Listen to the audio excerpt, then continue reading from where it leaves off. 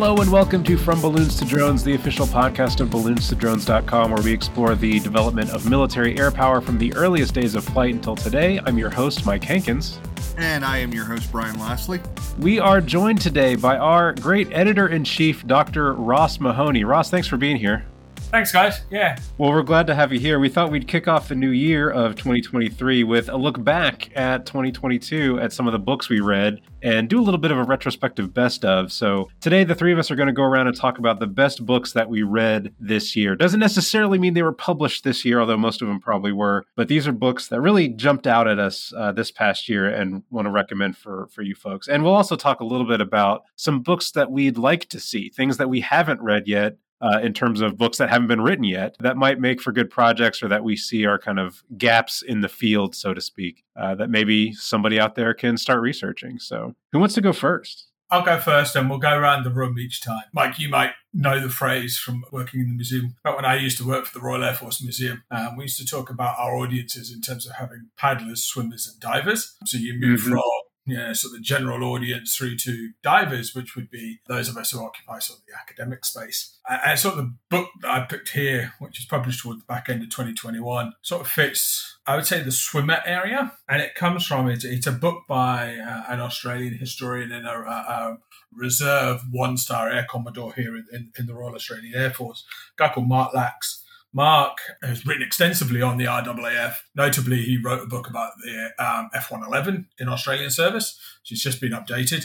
He's also just written the latest edition of the Australian Air Force's own official history. But the book in question is the Australian Air Force's History and Heritage Branch has launched a series called the Australian Air Campaign Series. And it's kind of aimed at that sort of swimmer market. But Mark wrote a book on the Malayan emergency and Indonesian confrontation and the RAAF's involvement in those campaigns. And it's quite a fairly substantive book for what it is. It's a great introduction into the subject. Actually not much out there in terms of the air power, the historiography on the role of air power during those two campaigns. The campaign is ostensibly led by the British. I mean, one of the important points really in Mark's work is, placing the RAAF's operations and developments within that, I hasten to say, imperial context in the post-Second World War years, but kind of that it's still the RAAF is still closely linked to the RAF. I mean, in the early 1950s, its chief is actually an RAF officer, a guy called Donald Hardman. So at the start of the Malayan emergency, you still have this very close link. Doesn't go down too well. John Slessor, who I'll come back to in a moment for a different book, recognizes that it might not be the best idea to do that appointment. But it's a really good book, the series in general, I think, is really good. And I mean, there are a number of challenges in publishing sort of popular histories, if you like, in terms of getting the right audiences. But I think the Air Force in doing this series have done a good job. And this is the second one. We've actually reviewed the first one. So the first book looked at Operation Okra, the RAAF's commitment to the Middle East in recent years in comparison to its First World War operations. And there's a review of that on the website by Peter Layton. And they've published a few other books. They published this year a book about the Australians in the Battle of the Atlantic in the Second World War. Got a book just coming out, which is a book about First Nations aviators in the RAAF, so the Indigenous and Torres Strait Islanders populations. They're also republishing things. So they've just in the same series, they've just republished Air Vice Marshal Alan Reid's autobiography with some additions. He's in Vietnam. He flies the F-4. He's also involved in the F-111. So, I mean, in general, the series is a positive step forward in terms of the historiography of Australia's air power development. And it's and we'll come back to this in a minute, in terms of it's a useful starting point for what might you do next? Where does this fit into, development? So that's the first one that I've sort of read this year that I just, it's important in that it, as I say, it places the Australian experience in its British context or its British imperial context, for lack of a better description, but also highlights, because about I think it's a quarter to a third of the RAAF during this period is deployed in Malaya and Indonesia and that sort of stuff. It's not just deployed in Australia. And of course, the follow-on to this is the RAAF deployment to Vietnam as well. So it's a good book and well worth reading. And we complain about academic book pricing. These are well priced. They're paperback. Here in Australia, they're about 20 Aussie dollars. So whatever that is in US money, about about 10, 15 pounds in the UK. So You had me at F4. So that sounds great. Brian, what's first on your list? So, and Ross talked about swimmers and divers, and a book that jumped out at me this year, which I have a little bit of personal attachment to, but it's a book that kind of goes for both, I guess you would say. I think the academic would find it interesting, and I know that it's got a large public readership as well, and that's James Scott's Black Snow. And for all the discussion that was had over the last several years with Malcolm Gladwell's The Bomber Mafia, which I felt was kind of an appetizer to get some people interested, then James Scott's Black Snow is the main course and the dessert. It's a very well-researched book. It looks deeply into American bombing policy in Japan, which is not new. I mean, there's plenty of books on the subject. But one thing that I think that Scott does uniquely well is look at the bombing from the Japanese perspective. So kind of like Richard Overy's Bombers and the Bomb, Scott also really dives into what it was like for those on the ground during the 1945 bombings of Tokyo. And there's no doubt it's harsh stuff, right? I mean, it's a difficult read. It makes me uncomfortable. Which is what I think a good history book should do. Now, I said I got a little bit of personal attachment to that. I got kind of a sneak peek because Scott was one of my students at the Citadel in the master's program there. And I've got to commend a guy for going to learn more about, historiography and the methodology that goes into writing a good history. But James Scott's Black Snow leads my books this year for great air power histories. Yeah, fantastic. I haven't gotten to that one yet, but it's been on my stack for a little while now. So hopefully I'll get to dive into that one. The one that's on the top of my list is also a popular history. It's Wings of Gold, the story of the first women naval aviators by Beverly Weintraub. We interviewed her on the podcast a while back, and this book just really stuck with me as something I can recommend to a lot of people. It's a popular history. It's very easy to read for people who are both into aviation and academics, but it's also just easy to read for anybody in the general public that wants to read a good book about military aviation in this kind of mid-Cold War period.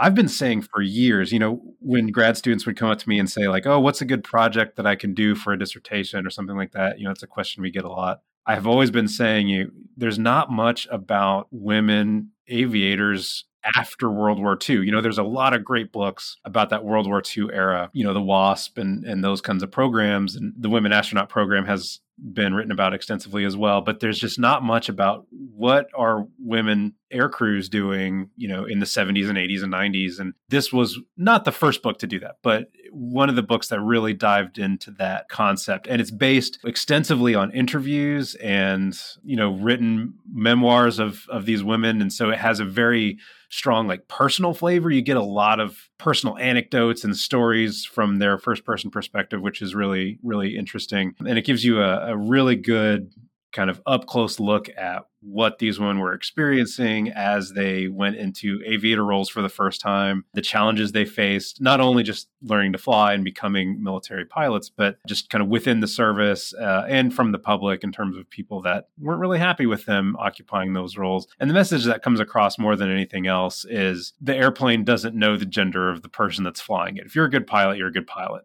And this story is all about these women that kind of proved that to be true through their efforts. So highly recommend this. It's Wings of Gold by Beverly Weintraub.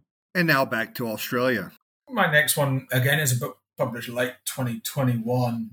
Is a book by an RAF officer, a guy called John Shields. John published his PhD thesis. It's called Air Power in the Falklands Conflict, and it's an operational level assessment of air power during the Falklands conflict. Of course, the Falklands War in British historiography often associated with the Yomp across the island by the Marines and the Paras, but the 5th Brigade as well, and the Navy and the losses the Navy incurred. But also, from an air power perspective, it's heavily mythologized around the role of the Sea Harrier, probably in no end helped by the fact that Commander Sharkey Ward, who commanded Sea Harrier commander at the time, publishes essentially his account of the Falklands War, makes several interesting claims about not just Sea Harrier capability, but also RAF capability. Suffice to say, he's not a friend of the Air Force. And one of his more interesting claims is that, the RAF launch Operation Black Buck, the Vulcan raids against Stanley Airfield and so forth, launched 6 raids, several bombing raids, several radar attacks against the radar installations and so forth. And here he argues that for the amount of effort put in by the Vulcans, the Sea Harriers could have done the same job, because essentially the Vulcans, the way they're bombing, memory serves me right, I think, of the bombing raids, only one bomb actually hits. The runway takes it out, but it kind of misses the point. There's a degree of messaging going on with the use of the Vulcans over the Falklands. You have a nuclear-capable bomber making strikes. Well, what message does that send to them? But Sharkey Ward make those again, and it's into the popular mythology. It's one of those books that anyone talks about the air war over the Falklands. Oh, Sharkey Ward. What John does, I think, is he provides a dispassionate and objective analysis of air power from both the British and the Argentine perspective, which is interesting as well. While he doesn't necessarily have access to all the sources he would have liked, limitation of a PhD, travel, etc., he still uses what sources he can to look at some of the Argentine issues. And he dispels, from page 1, he dispels some of the myths. For example, Sharkey Ward claims to shoot down an Argentine pilot, but the Argentine pilot's records say, well, actually, I wasn't shot down until the 4th mission, etc. So it really does quite a good job of dispelling those myths. It's also really methodologically interesting, and I think this is what you get with books that are academically based. He's essentially published his PhD. There's a methodology behind it. He's talking about centers of gravity and all those types of ideas. So he provides a much fuller and open picture of the assessment shorn, I think, of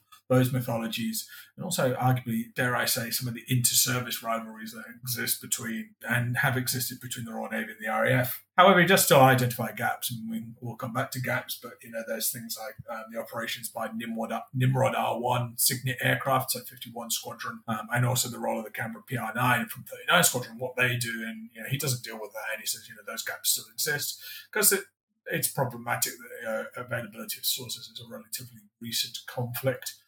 There's still some issues around sources, etc. But overall, it provides a really good look into the Falklands War. And actually, as a sidebar, it'd be really interesting to see. I know Rob Owen's new edited book with your series, Brian, Restraining Air Power, has a chapter in it on the Falklands War by Rob and Steve Padgett.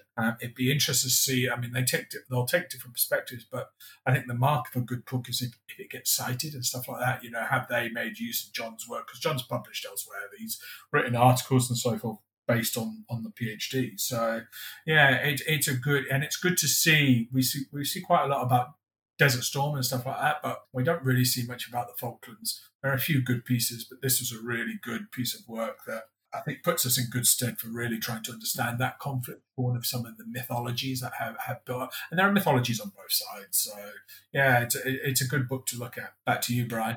Much like Monty Python said, now for something completely different. And my second book of the year would be Jeffrey Bowman's A Long Voyage to the Moon. And it is a biography of astronaut Ronald Evans out of the Nebraska Press's Outward Odyssey series, which I have enjoyed immensely. Not only because all of the books essentially have the same cover and they look good on a bookshelf, but because they do a lot of good work. This is supposed to be a people's history of spaceflight. So it is not academic in the way that we traditionally view it. There's no footnotes, there's no endnotes, which can be a little bit annoying to the reader who is looking to find out where these quotes come from. But this is a relatively minor critique of a great series. And one of the things that the series does uniquely well is it brings out these stories that we are not, let's say, as familiar with. And so, there was no biography on Ronald Evans. And for those that don't know, Ronald Evans was on the last Apollo mission, which flew 50 years ago this month. And so Ronald Evans was the last command module pilot, last man to orbit the moon alone, last person to do a deep space EVA.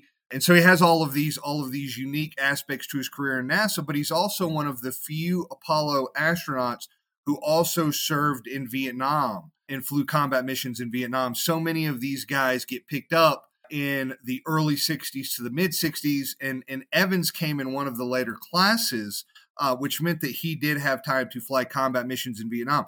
And you read about a lot of the early astronauts who kind of feel like they missed out on that they weren't doing service to their nation, even though they were part of this great Cold War struggle of racing to the moon. They still felt like they missed out on Vietnam, but Evans did not. Evans was there. He flew combat missions with the Navy. He was a naval aviator. And so this is one of these, I feel like one of these great gaps in the historiography of the Apollo program is kind of these unsung heroes, or, these guys who did not get as much attention as, Armstrong, Aldrin, Alan Shepard. And this is also because, Evans doesn't live long enough to write his own biography, right? All of these books that come out in the 2000s and the 2010s, Evans wasn't around for this. So I really have to commend the University of Nebraska Press. I really have to commend Jeffrey Bowman. A Long Voyage to the Moon, the unconventional life of astronaut Ronald Evans. Well, that's fantastic. That's so true. That idea of people feeling like they missed out on combat by going to space, and the interesting relationship that the space program has with the military is such a fascinating one that comes up again and again in these books. Well, if you're talking a lot about a very personal story, my next pick is a very technical story. It's a book that just came out actually a couple of weeks ago, and I was lucky enough to get an early peek at it. It's called Tomcats and Eagles, The Development of the F-14 and F-15 in the Cold War by Tal Tovey, and I hope I'm pronouncing that correctly.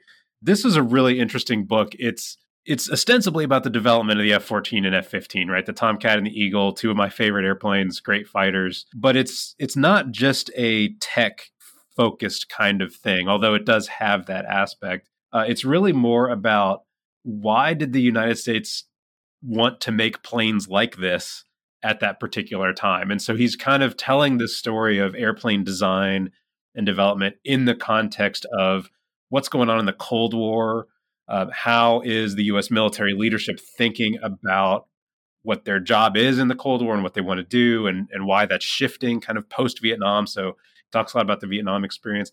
Also talks a lot about the Israeli experience in this book, which is a gap that is really nice.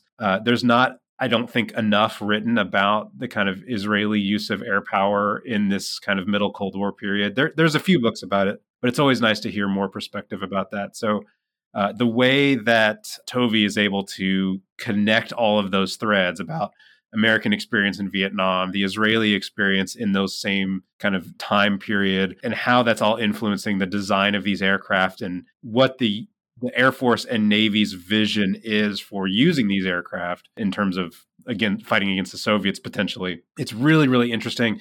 And it's something that his book is a really good complement to my own, which talks about the F-15 development. Flying Camelot gets into that quite a bit, but this is kind of a different spin or a different interpretive lens on that. So it worked really well together for a topic that I thought I knew a whole lot about. This book gave me kind of a different perspective that I really appreciated. So I would highly recommend that. And it just came out a few weeks ago from Navy Institute Press. Ross, what else do you have for us? The next one for me, going on from Brian's, is another biography. It's a biography of Marshal of the Royal Air Force, Sir John Slessor. Slessor, arguably the air power, if the RAF produced an air power theorist in the interwar period, it's him, though I lean more to the interpretation that there's an RAF school of thought with regards to air power deployment, but he becomes famous because he publishes a book called Air Power and Armies with Oxford University Press in the mid-1930s. He then goes on to senior command during the Second World War and eventually becomes the chief of the air staff, becomes the professional head of the Royal Air Force at about the time of the Korean War. And he's quite important in several strategy papers that the British developed in the early 1950s that refocused Britain's strategic focus at the time in light of the Korean War, in light of the escalation going on in the Cold War at the time. He then retires and he becomes essentially kind of transforms into a strategic studies specialist. He's still air power focused, but he deals with issues to do with nuclear weapons and so forth. He's really, really important. He himself obviously writes a lot. He writes his own autobiography, The Central Blue, then a series of he published a book called These Remains, which is an anthology of his works. And he's already been treated to one biography by the late Vincent Orange, who's quite well known for producing biographies of RAF airmen, senior RAF airmen, starting with Keith Park, working his way through people like Cunningham, Tedder, and so forth, and then eventually Slessor and so forth. But this book's produced by a gentleman called Bill Pike, and Bill did the MA in air power that used to run at the University of Birmingham, so my alma mater for my PhD. And the thing about Bill's work is it's a bit more of a positive view of Slessor than Orange. I always view some of Orange's work as being viewed through the lens of Keith Park. And so he wrote his Park biography, and you can kind of see his affinity for Park through that. And Slessor and Park, they write and they correspond for a long time, but there are issues. Park is retired from the Air Force when Slessor is essentially the head of personnel for the RAF, so air member for personnel. But the other thing about Bill Pike is you can ask the question, well, why do we need two biographies of him? Well, Pike had access to material still in the family collection. So he offers a more nuanced view of Slessor, and therefore it, in my opinion, better than Orange's biography of Slessor. And Pike's also done some articles on Slessor's work in the 1950s. His MA dissertation when he was at Birmingham was on Slessor in that period. And it offers some more nuanced views of Slessor's role, and I think it's really good. It's interesting to beg the question, did we need another biography? And I think the Pike biography gives an affirmative yes to that. Yeah, here is a better analysis of someone who is really, really important, not just to the RAF's history, but also the development of air power in general. Air power in armies is widely cited by people. It was republished in the late 2000s, I want to say, by University of Alabama Press. They went through a period of republishing key air power works, including Douay. They republished it, and it's got I think Phil Meilinger did the forward to it because Meilinger's done some stuff on Slessor. He wrote an article on it, which appears in his edited book, Air War. So, he's a really important person to air power. So it was great to see a new biography that provided arguably a slightly more balanced view of the man. It's warts and all. It doesn't hold back per se, but it's a much more balanced view of someone who is significant to, let's say, not just the development of the RAF, but air power in general. And of course, in the context of the Second World War, coalition air power. That was another one that was really good to see come to light. All right, so I guess it is back over to me for book number 3. And my third book is an autobiography, which can be a bit of a challenge in writing about yourself. But this particular individual has done a great job. In this book, raises or exposes, I guess you might say, a lot of what is missing in the air power historiography. So the book is called Black Horse, and it is a biography of General Larry O. Spencer, who we also did a podcast with. Larry Spencer went from being enlisted in the Air Force in the 1970s to being the Vice Chief of Staff of the United States Air Force in the 2000s. And so it talks about his roots growing up in Washington, D.C. It talks about his perspective on being a person of color in a racially strife-riven Air Force. It talks about his rise, not only to the Vice Chief of Staff, but to the general officer ranks, not as a pilot, but as a finance officer. So for me, this book hits so many notes on what is missing in air power historiography right now. Several years ago, my wife was in my office and she asked me how many of the books on my shelf were by someone who was a person of color, how many books on my shelf were by someone who was a different gender than myself. And I had to take a real hard look at the type of books that I was reading. And so for me, Spencer's book was a fascinating account of his time in the United States Air Force from a perspective that was really different than my own. I mean, this was a period, the 1970s, 80s, 90s, that I was intimately familiar with, or at least I thought I was intimately familiar with. But this book brought out an entirely new perspective and raised new questions for me. And again, at times was a difficult book to read. And so this is out of the Naval Institute Press, who has done remarkably great work in their own history of aviation series and other air power works, and naval aviation. Quite obviously, they are the only game in town when it comes to that. But this biography of General Spencer was fascinating and difficult and highly recommended. I agree completely, Brian. That was certainly almost made my list as well. It was a really good read. And as someone who reads a lot of memoirs, that one really stands out as being different and worth the time. My next pick is also a memoir that is probably going to be a controversial pick. It's not exactly about air power specifically, but I think a lot of air power enthusiast folks will find this book interesting. So if I were to ask you what the most hated person is in U.S. aviation history, I feel like a lot of people would probably say Bob McNamara, right? He's a guy who gets a lot of negative attention, understandably so. Mike, not to interrupt you, but when you said that, I had like a laundry list that came to mind. Yeah. No, I won't say what I was going to say. That'll get me in trouble.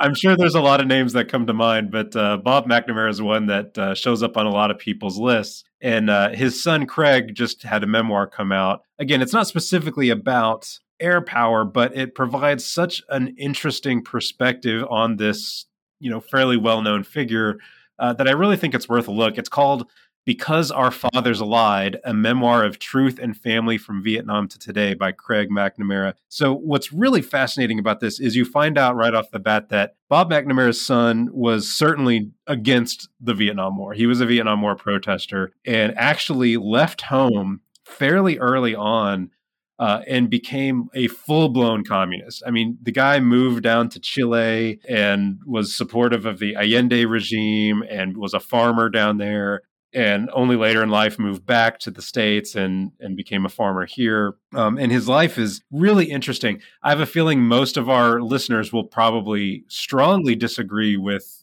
Craig McNamara's viewpoints on politics and things like that, which is fine. It's still an interesting book to read just to get his perspective on what was going on during the Vietnam years and how his father has been remembered and discussed. It's kind of interesting to hear someone talk about Robert McNamara from this completely different perspective than we're used to hearing. Someone who lived with him, who was in his home, who, had Thanksgiving dinner with him, and who strongly disagreed with him, but in ways that maybe are different than we're used to hearing about. So I would highly recommend this one. It's called Because Our Fathers Lied. Yeah, we are kind of running low on time, but I want to go around the table real quick and just ask each of you, what are some areas that you really think are missing in the literature, topics that you want to hear more about from maybe some future books? Where do we start? Air Force culture is start of the list. But yeah, Air Force culture is not really understood. It tends to be the preserve of social scientists and as opposed to historians. There are a few good works I've published on the RAF's organizational culture. There's a PhD by an RAF one-star by the name of Finn Monahan. Finn's wrote a very good PhD on the RAF's organizational culture. There are some works out there. Actually, another work I was going to mention is Jason True's The Icarus Solution, which was published this year by Air University Press, which essentially challenges Boulder's The Icarus Syndrome, which is obviously the key work on US Air Force culture. But I think we still don't know much about the organizational culture of air forces and their organizational structures and why they operate and perform the way they do. The implications of having squadrons as your main sort of tactical unit as opposed to battalions, which are much larger. Those sorts of issues still haven't really been looked at and considered. I think there's still a lot of work to be done in that space. We tend to focus on air power. We tend to focus on operations and theories, and the overarching emphasis of air power historiography tends to be the effectiveness of air power, and I think we need to dig a little bit deeper in that. And related to that is air power education, Air Force education of air forces. I know Brian's series with Kentucky published some conference proceedings by Randy Wakelam. Randy's book is a very good starting point, an excellent starting point, but there's still much more to do. We don't really have histories of the key educational establishment. I know the US Air Force itself has published some stuff on things like ACTS, but sort of independent scholars looking at, no one has gone away and really written deeply, independent of the Air Force, if you like, outside of that construct about the ACTS. No one's really written a history of the RAF staff colleges. Most people wouldn't realize that actually in the post-Second World War period, there were 2 RAF staff colleges. There's lots of stuff to be done there. And also, in terms of education, moving away from the argument that, these were doctrine development centers, which tend to be how they're looked at. No, they're staff colleges. They're education establishments. They exist for a specific reason. Doctrine is part of that, but it is part of it. So they're two key areas I would love to see more on. There are, of course, lots more. Yeah, so I would echo Ross, and what I would add to that is if there is something that if you are a young scholar looking for something to write about, and all you can find is chapters. So you can find a chapter in this book on your subject, or you can find a chapter in that book on your subject, but you can't find an existing monograph or standalone book. That probably means that it's underrepresented. And it needs a closer look. So when you look at these edited volumes, Restraining Air Power, Educating Air Forces, or some of the bios, Air Commanders, things like that, and if all you can find on someone or something is a chapter, that definitely means that there's probably a worthwhile longer project there. As far as operations go, Mike, I know you and I have talked about this a lot, and maybe one day we will get around to it, but if not us, someone else definitely needs to jump in there, and a reassessment of the bombing campaigns in the Korean conflict, specifically the impact that had on the North Korean people is something that is hugely underrepresented. Most of the books on the Korean conflict tend to look at, MiG Alley and F-86s versus MiG-15s, and there's a lot of goodness there. But, the thing that jumps to me is Conrad Crane's American Air Power Strategy in Korea, or Futrell's Korea book, but these are very dated books, and I think that there's a reassessment that needs to be done with that particular conflict. Beyond that, I think we definitely need more air power history through a different lens. So through people of color, through women. I know that there are some young scholars working on gender histories of air power. So anything that we could get to force ourselves to look at aviation and air power history through a different lens, through a different perspective, perhaps even through a different historical methodology, are greatly needed. I completely agree with everything both of you guys just said wholeheartedly. There's no shortage of topics that we need more scholarship on, but the one that jumped out at me the most when thinking about this question was I have so often wanted a good book about U.S. military humanitarian efforts and airlift capabilities and operations. And this is a huge field. I'm shocked that there's not much more about it. Dan Hallman has a really good collection that kind of catalogs a lot of the major humanitarian airlift operations, but it's more of a list of what the operations are and kind of lists of facts about them. There's so much room to write about individual operations in a given year or specific locations, or even kind of a larger overall narrative of humanitarian operations in a broad period. But it's something that the U.S. military does so much in terms of evacuating people that are in hazard areas, dropping food and supplies to people that are stranded, even things like helping save animal populations that can't access food after some sort of natural disaster. They'll airdrop food to save horses and things like that. This is a core part of the Air Force's mission, and not just the Air Force, but all the U.S. military services have this as a core part of their mission, and they do it so often. There's a case to be made that the U.S. military drops as much or more food and supplies as they do bombs. And so it's really important to look at what that effort is doing. And there's so many pieces associated with it. You could talk about culture of those operations as compared to combat culture. You could talk about the operations themselves. You could talk about the organizational aspect. You could talk about the international diplomacy aspect, the alliance building aspect. There's so many lenses that you could look at humanitarian airlift through. And it's something that I'd really love to see a whole slew of books on in the next few years. Well, I think we are running out of time. So, Ross, where can we find more of you online these days? I'm still on Twitter at Air Power History. I'm also on Mastodon. You can find me on Mastodon. Of course, from balloons to drones, the website itself, that's the main vehicle. That's where I am at the moment. So at Brian Lashley on Twitter, www.brianlashley.com, and I will remain there to the bitter end. Well, I'm at mwhankins.com, and of course, all of us are online at balloonstodrones.com. Thank you, everybody. Our music was created by Jason Davis at Digital Fish Media, which you can find on Facebook at digitalfishmedia.org.